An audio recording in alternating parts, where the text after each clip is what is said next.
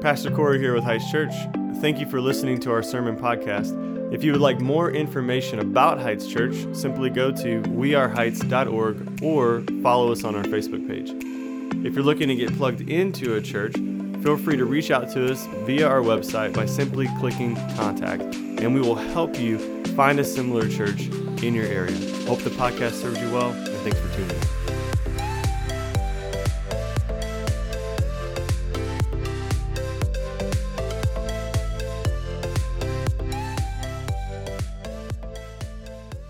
Good morning, church. My name is David. I'm one of the pastors here, and we've been walking through Advent. In this series of Advent, we look at hope and peace and joy, and then this week, love. And I don't think there's a better partner to have up here to just exemplify the trait of love, because they're not just in Zambia, but all across the globe, there are kids who do not get cared for, that are going hungry, they don't have parents, there's parents who are starving, there's kids with no school. And Bob and Judy Birtles years ago stepped into a dark place that needed hope, they needed peace, it needed joy, and it needed love. And they brought it there by creating African Vision of Hope, which God laid on their heart. And so when we get to partner with not just them, but the other partners you saw on the screen that Corey was talking about, we're advancing the gospel not just by the means of what Heights community can do, but by what many other organizations and non-for-profits and ministries can do. And so your generosity, your sacrificial giving, it is furthering the gospel not just here in the Metro East, but to the ends of the globe. And we want to thank you. And if you haven't given yet and you're like, man, this sounds awesome, as you can see, there's boxes by each set of doors as you leave. You can drop money in there if you'd like to, and everything that's given today will go right back out. There's not a penny that will stay here at Heights. And so if we exceed our goal, we just take the percentages of what was given to like each of those organizations, and we just add on to what we were going to give them. And so again, thank you guys for being faithful and giving, and being patient and standing. And man, this is awesome to see this many people here. And so like I said, we're finishing up Advent. It's interesting that Advent, the way it fell, it's the 4 Sundays before Christmas, and so the last one being on Christmas Eve. Here we are, and then we'll come back tonight to talk about the birth of Jesus. But this morning, what we're going to focus on is love, and we're going to specifically focus in on Bathsheba. And you might be wondering why. Why Bathsheba? What does that have to do with Christmas? And when we've been walking through the lineage of Jesus, when you look in Matthew 1, you can see all the generations that came before Jesus, leading up to Joseph, his earthly father. And so Bathsheba, again, is an unlikely person to end up in the lineage of Jesus. You would think that God would choose people of higher stature and maybe notoriety, but yet Bathsheba came from a poor family and basically was used by a king who did not love her or care for her. But that is what we want to look at today, is that when we read in 2 Samuel 11 and 12, what we're going to see is the story of David and Bathsheba, that when we're not loved by this world and the people of this world, we're still loved by a better king. And so our big idea for today, if you're tracking with me, if you're trying to take notes in this, if you don't have a kid in your lap, is we are loved by the better king. We are loved by the better king. No matter how unloved you might feel, I can promise you that there is someone who loves you, and it is Jesus. King Jesus loves you more than you could ever fathom, more than you can ever try to comprehend in your mind. And you might think, well, I need to get my life cleaned up so he'll love me. Jesus loves you right now as much as he will ever love you. He doesn't need you to get your stuff fixed. He doesn't need you to get your life in order so that he'll love you more. He loves you infinitely right now. In spite of who we are, in spite of our sin, he loves us. And so I want us to read from 2 Samuel 11, 1 through 5, and then we're going to read in chapter 12 just a little bit of this story. And so here's what it says in chapter 11 of 2 Samuel. In the spring of the year, the time when the kings go out to battle, David sent Joab and his servants with him and all of Israel. And they ravaged the Ammonites and besieged Rabbah, but David remained in Jerusalem. It happened late one afternoon when David arose from his couch and was walking on the roof of the king's house, that he saw from the roof a woman bathing, and the woman was very beautiful. And David sent and inquired about the woman, and one said, "Is not this Bathsheba, the daughter of Eliam, and the wife of Uriah the Hittite?" So David sent messengers and took her, and she came to him and lay with her, and he lay with her. Now she had been purifying herself from uncleanliness.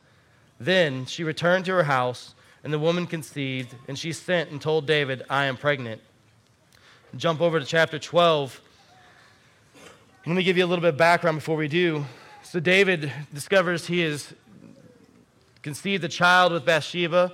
He's not her husband. Her husband is out at battle where David should have been. And so to cover up this sin, he has Uriah, Bathsheba's husband, come back from battle in hopes that he would go home and be with his wife. But yet he doesn't. He has honor, he has integrity, and he would not go into his home. Even after King David tried to get him drunk enough that he would go into his home, he still does not go into his home. He sleeps on the doorstep of his own house because he has integrity and honor, and he would not go in there. And so now King David is left without any choice of what to do because it's going to be known that he has slept with another man's wife, and she's going to have a baby. And so he puts Uriah on the front lines of the war, and he is killed by the enemy forces. And so now he's taken Bathsheba as his own wife, but Nathan the prophet is sent by the Lord, and he tells him this in chapter 12. He says, And the Lord sent Nathan to David, and he came to him and said to him, There were two men in a certain city, the one rich and the other poor. The rich man had many flocks and herds, but the poor man had nothing but one little ewe lamb, which he had bought. And he brought it up, and it grew up with him and his children. It used to eat of his morsel and drink from his cup and lie in his arms. It was like a daughter to him. Now there came a traveler to the rich man, and he was unwilling to take one of his own flock or herd to prepare for the guest who had come to him. But he took the poor man's lamb and prepared it for the man who had come to him.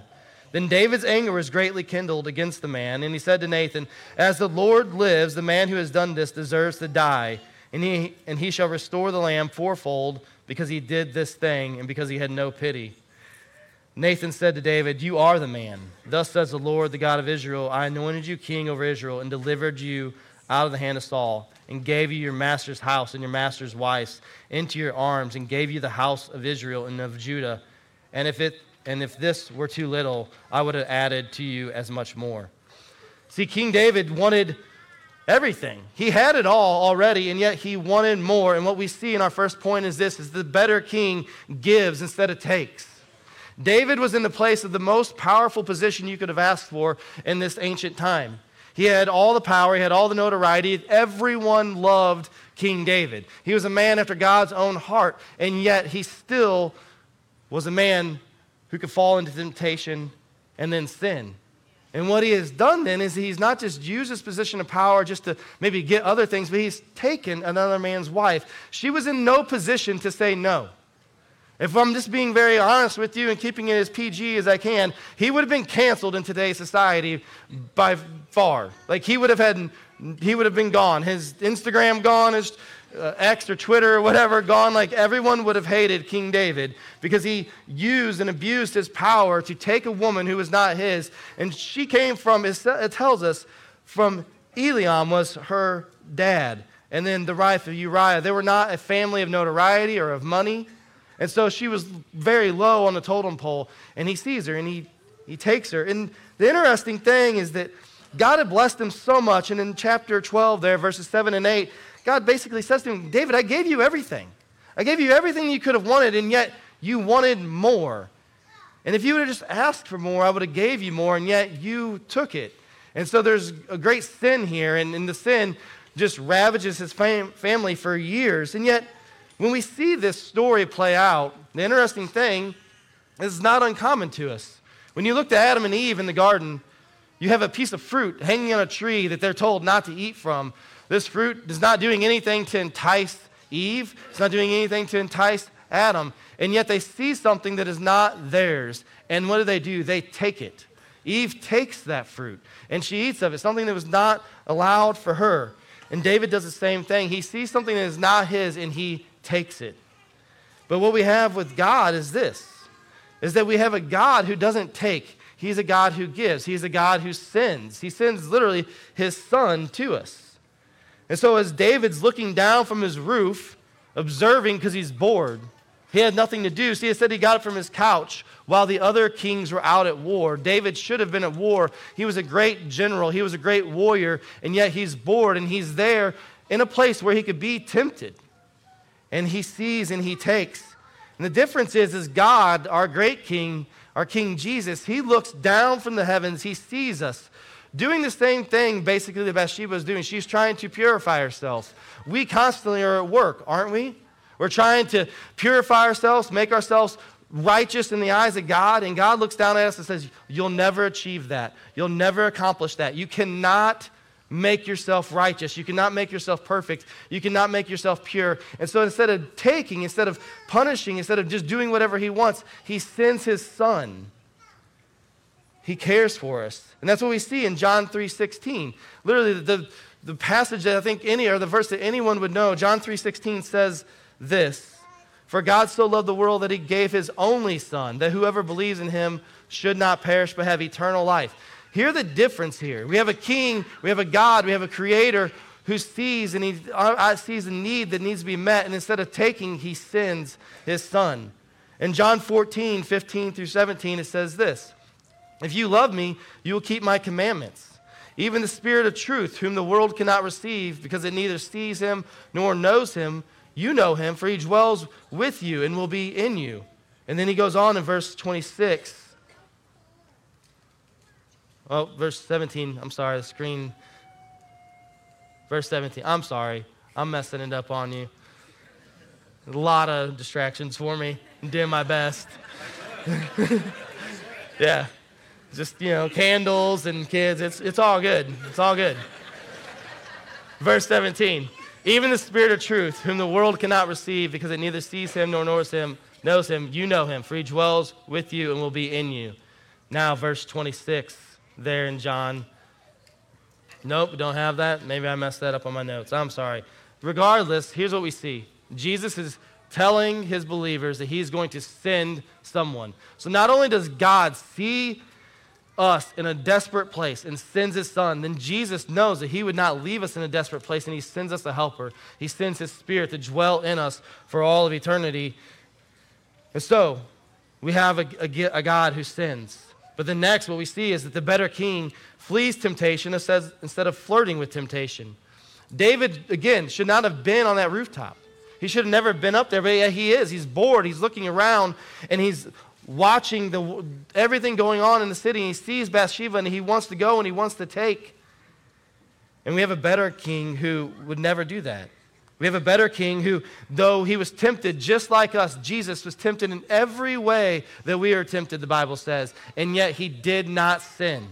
Not one time. He was perfect in all that he did. He was righteous even while he was in the flesh, and he went to the cross. He was a perfect sacrifice for our sins because he did not flirt with temptation. I was reading this week as I was preparing for the sermon, and we have to realize it is much easier to avoid being tempted than it is to flee sin. I think about that. So often we put ourselves in spots where it's very, very tempting, and we think, man, how did I mess up? How did I end up sinning this way? Because you put yourself in a spot where that was just going to happen. It was inevitable. Many of us, we could say, well, I don't do that. Well, do you get on Instagram or Twitter or the internet in any way and maybe push the limits of how far you should go? That would be the equivalent of David up on that roof looking around at things that he did not need to be looking at. We don't need to flirt with sin, church. We do not need to do that. David should have been 50 miles away with his army, and then he couldn't have taken Bathsheba. But we have a God who took on flesh. That's why we're here today, that we can celebrate that with the birth of Christ. But he took on flesh, and then he lived a perfect life. He did not flirt with temptation. He went to the Word, he went to God, he went to prayer, and he never sinned. So it's much easier than to avoid it than it is to resist sin. And next what we see is the better king is selfless, not selfish. David knew that this sin would hurt people. He knew that it would. At minimum, even if she would have not got pregnant, he knew that it would affect her for the rest of her life. She would look at him differently, and then when she gets pregnant, what happens? He has to kill her husband, the baby dies, and then for the rest of David's life, his family is a mess, an absolute mess. His kids turn on him. It's hard for him to be king from that point on. And I question, even though he marries Bathsheba, did she really love him? Did she care for him? What was his relationship like? Our sin will impact us and others. We have to realize that, and yet what we have is a king who is selfless, and he gave of himself so that sin that has hurt you, that sin that you've done that's hurt others, it heals it, it fixes it, it redeems it, because he's a redeeming God. See, Jesus, he's not like David when David was king. He's a king that came not to be served, but to serve others. We see that all throughout Scripture. And often what we do and what we don't let other people feel loved in is we expect things. We feel like we're owed something. And so the way that we conduct our lives, the way that we go about our lives is that we take, that we're selfish, that we want, especially in this holiday, we have expectations for what presents might look like, and we have expectations for what food people will bring, and you're going to be in your car home, and you're going to be griping to your spouse, I can't believe that my cousin only brought that. You know, there was 20 of us there, and they only brought enough for 4. We have this attitude of like that we're to be loved, that we're to be just treated in a certain way, because we can be selfish if we're honest. And yet we have a selfless king who gave his own life to cover our sin instead of taking the life of another. That is maybe the most selfless act that we could ever see. King David, to cover up his sin, he takes the life of another. He repents of his sin, but yet he still was guilty of murder. He killed Uriah. He killed Bathsheba's husband. And yet Jesus, he dies in our place. Romans 5:6-8 says this. For while we were still weak, at the right time Christ died for the ungodly. For one will scarcely die for the righteous person, though perhaps a good person one would dare even to die. But God shows his love for us in that while we were still sinners, Christ died for us. He gave his life instead of taking a life.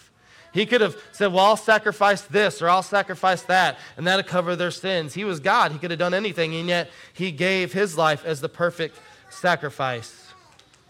And so what does Bathsheba then have to do with all this sacrifice of Jesus? Well, from her, she gave birth later to Solomon by King David. And then from there, the lineage of Jesus carried on. And though she was not very loved by King David, God honored her and put her in the lineage of Jesus, gave her a place of honor in a sense, because she's been talked about now for centuries and centuries and will be until Jesus Christ returns one day. And so today, as you're here, what we have to realize is there's an ultimate act of love. One where Jesus, the better king, stepped in and took the death that we were owed, took the punishment that we were owed, so that we could be here today and be grafted in and celebrate his birth. Because if it wasn't for him and his work on the cross, there would be nothing for us to gather for today. We would be hopeless. We would have no peace with God. We wouldn't have any love. And we would just be wandering about, hoping for something better to come, but yet there would be nothing better. And so today, as we wrap up, we're going to sing Silent Night. We're going to light candles, which is an amazing opportunity and something fun for us to do. I love doing this. But I also want you to just spend some time as you stand there with your candle, the best that you can with all the distractions around, to just try to focus in on the love that Christ has for us, the love that he's shown to you. Stop and reflect on how much in this just the past year has God loved you. Maybe he's blessed you in great ways. Maybe he's brought you to this church in this past year and you've not felt connected to a Christian family in a long time, and yet God has placed you here to have a family of believers around you. Maybe it's been a rough year. Maybe you're here today and you're like, man, I'm only here because someone invited me. I don't want to be here. But I want you to know you're not here just by mistake. God loves you. He sees you. And he died for you. So if you're here today and you don't know Jesus as your Lord and Savior, just know that your sin doesn't define you, but he can. Your identity can be found completely in him, the one who gave his life for all of us.